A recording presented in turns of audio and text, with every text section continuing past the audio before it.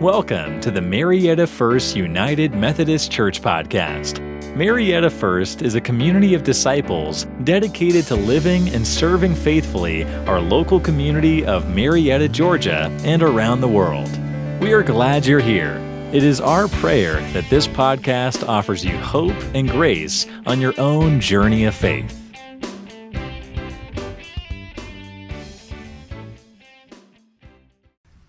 I invite you to remain standing this morning for our scripture lesson. I'll be reading from John chapter 8, verses 1 through 11. Early in the morning, Jesus came to the temple again. All the people came to him, and he sat down and began to teach them. The scribes and the Pharisees brought a woman who had been caught in adultery, and making her stand before all of them, they said to him, "Teacher, this woman was caught in the very act of committing adultery. Now the law of Moses commanded us to stone such women. Now what do you say?" They said this to test him, so that they might have some charge to bring against him. Jesus bent down and wrote with his finger on the ground. When they kept on questioning him, he straightened up and said to them, "Let anyone among you who is without sin be the first to throw a stone at her." And once again he bent down and wrote on the ground. When they heard it, they went away, one by one, beginning with the eldest, and Jesus was left alone with the woman standing before him. Jesus straightened up and said to her, "Woman, where are they? Has no one condemned you?" She said, "No one, sir." And Jesus said, "Neither do I condemn you. Go your way. From now on, do not sin again." The word of God for the people of God. Thanks be to God. You may be seated.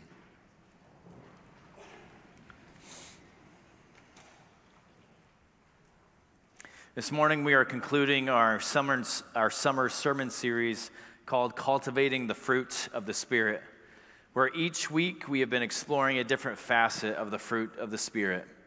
Today, we are looking at gentleness. I must admit, gentleness does not come naturally to me. It's not a characteristic listed out in my personality profile. I'm not naturally a gentle person. A while back, as a church staff, we took the Enneagram test. Any of you familiar with Enneagram? Have taken Enneagram? Yeah? It's great. It's great. And Enneagram has been around for a while, and then so we took the test, and a trained individual was brought into the church to help staff understand our Enneagram number.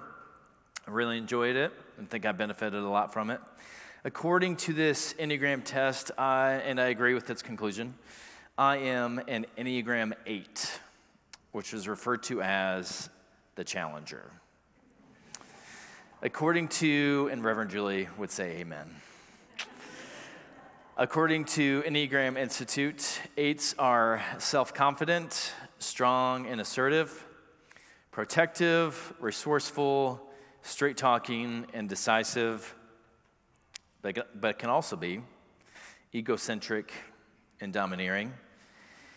8s feel they must control their environment, especially people, sometimes becoming confrontational and intimidating. 8s typically have problems with their tempers and with allowing themselves to be vulnerable. I must tell you this morning that I struggle with my qualifications for preaching a sermon on gentleness. At the beginning of the pandemic, and I'm sure maybe our other clergy can attest to this as well, at the beginning of the pandemic, I felt like my role as a pastor and as a youth pastor switched heavy to be more of a video producer.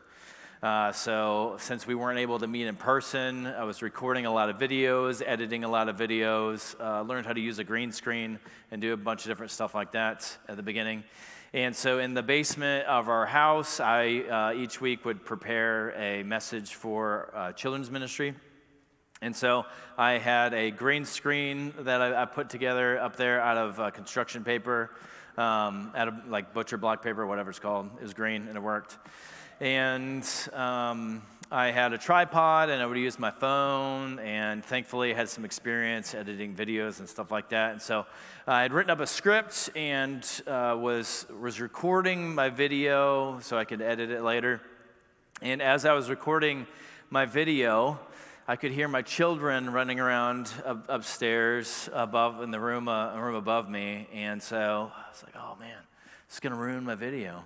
And so I paused recording, waited, felt like they were done, started recording again, and soon enough, I get like a minute or two into it, they start running around again. At this point, I just get frustrated. So I walk over to the door, I pull the door open, and I yell up the stairs, "Y'all need to be quiet up there. I'm making a video for church." And in that moment, the irony was not lost on me. And I realized how much of a fool I was being in the midst of all that. I will say, though, I think some of the best sermons do come from a place of not having it all figured out and struggling with the topic at hand. If you've ever experienced me being truly gentle, then you know it is only because of the work of God in my life and living into the better way of Jesus. Our scripture lesson for today, our message for today, we see an example of Jesus showing us the better way, which only he can do as our moral guide as Christians. In this text, Jesus is teaching in the temple of Jerusalem and is interrupted by the scribes and Pharisees, some of the religious leaders at that time. They bring a woman to Jesus who was caught in the very act of committing adultery, and they make her stand before all of them. The text reads that she was caught, indicating that there were witnesses, thus suggesting that they might move to the prescribed sentencing, which would be to put her to death. The religious leaders say to Jesus, "The law of Moses commanded us to stone such women." And they were correct, that the law of Moses did say that people who were caught in the act of adultery should be put to death. Leviticus chapter 20, verse 10 reads, "If a man commits adultery with the wife of his neighbor, both the adulterer and the adulteress shall be put to death." Additionally, Deuteronomy chapter 22, verse 22 reads, "If a man is caught lying with the wife of another man, both of them shall die. The man who lay with the woman as well as the woman, so you shall purge the evil from Israel." Well, as one might imagine, in the ancient Near East, the process for stoning an individual was absolutely brutal, and the dead body of the individual stoned afterwards was not often given a proper burial. And they bring this woman to Jesus while he is teaching in the temple in front of a crowd. They do this in an effort to trip Jesus up in their best attempts to create a lose-lose scenario for Jesus. If Jesus tells them to fulfill the law of Moses and to put the woman to death, then the religious leaders could bring charges against Jesus to Rome for being an enemy of the empire. Israel was under Roman occupation, and Rome alone had the authority to carry out execution. However, if Jesus does not condemn the woman, then the religious leaders could argue that Jesus does not adhere to the law of Moses. They bring this woman to Jesus in an attempt to trap Jesus to have grounds to condemn him. They don't care about the woman. They don't care about what is claimed that she has done. They don't care about the sin of adultery that has transpired. It takes two people to commit adultery. Where is the man who would have been caught in the act? If justice for breaking the law of Moses was being sought out, there would have been two on trial here, and not just the woman. They see her as a means to an end. They use her as a token to push their own agenda, and they're willing to get violent over it. We've seen a good bit of that in our country over the last couple of years, and even the last couple of months, have we not? Additionally, we are pushed or feel compelled to give an immediate response to an emotionally charged and complicated issues, oftentimes without waiting to fully understand the situation or contemplate both sides of the argument. If we actually want to bring change, if we actually want to bring understanding, the manner in which we go about it matters deeply. This is something I've learned and something I often need to remind myself of as a father. When I am correcting my children, if I want them to hear and listen to what I'm saying, I need to do it in a gentle tone. If I yell in anger, then all they hear is anger, and that's what I'm trying to communicate. The same truth extends beyond the role of parenting. If there is an injustice that has taken place or change that needs to occur, then we must be tactful with our tone, words, and actions if we really want justice or change to occur. Otherwise, all that will be seen and all that will be heard is anger and can actually be counterproductive. Jesus responds in a truly amazing way in this situation. Jesus does not get violent. He does not yell at the top of his lungs. He does not use harsh language. Good model for us all. Rather, he initially gives no verbal response, but rather the text says Jesus bent down and wrote with his finger on the ground. All of this chaos is brought to him, and an answer is demanded, but Jesus pauses before giving a response. Many have asked, what did Jesus write on the ground? And also many have speculated. The text does not tell us, so therefore we do not know. To focus one's attention on that detail of the story is to miss the point of the story altogether. The religious leaders question Jesus again, and then Jesus stands back up and gives his response. Let anyone among you who is without sin be the first to throw a stone at her. Then Jesus bends back down and continues writing on the ground. One by one, the accusers walk away, beginning with the oldest. The accusers, being aware of the sin that has been in their own lives, step away. Eventually, everyone walks away until only Jesus and the woman remain. There's only one person there who was without sin. Only one person who was blameless and fit that criteria to execute justice on the woman, Jesus. And this was his response to her. Jesus straightened up and said to her, "Woman, where are they? Has no one condemned you?" She said, "No one, sir." And Jesus said, "Neither do I condemn you. Go your way, and from now on, do not sin again." Jesus does not contradict the law of Moses, but since it is not Jesus' purpose to condemn, he does not read the law in a way that brings condemnation to sinners. But neither does Jesus acquit the woman of the charges brought against her. He does offer her a path for the future that honors God's will. Go your way, and from now on, do not sin again. I was impacted recently by the following quote from a local pastor who said, "Be a grizzly bear when it comes to knowing, understanding, and living out the truth. But be a teddy bear when you talk about the truth with other people. Know God's word and deliver it with God's heart." The key idea for the message today is this: be tough with the truth and tender with people.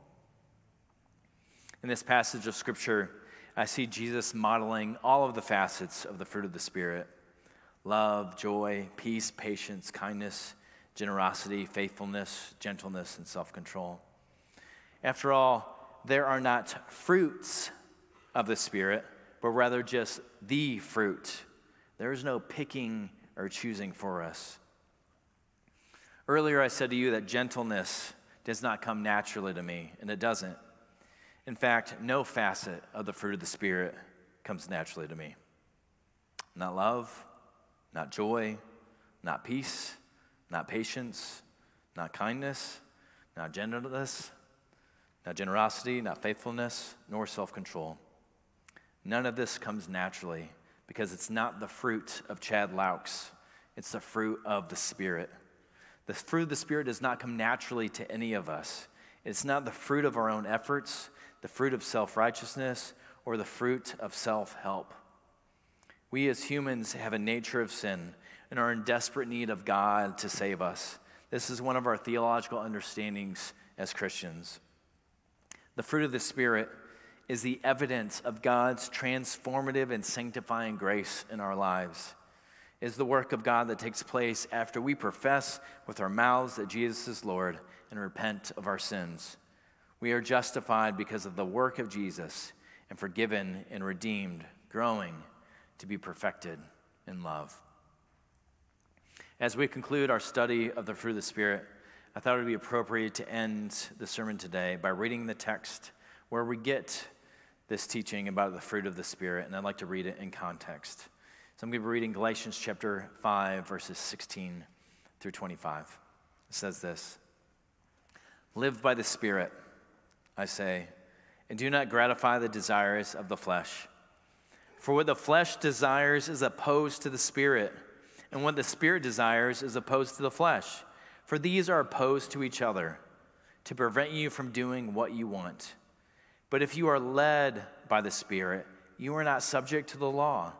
Now the works of the flesh are obvious: fornication, impurity, licentiousness, idolatry, sorcery, enmities, strife, jealousy, anger, quarrels, dissensions, factions, envy, drunkenness, carousing, and things like these. I am warning you, as I warned you before.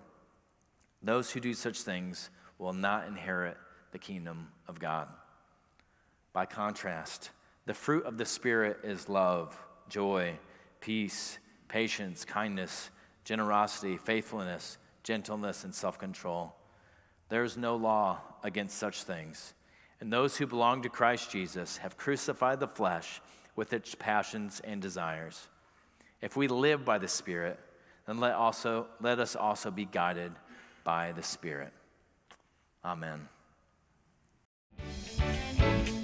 Thank you for listening to the Marietta First United Methodist Church podcast. For more information about Marietta First United Methodist Church, we invite you to connect with us online at mariettafumc.org or on Facebook at Marietta FUMC.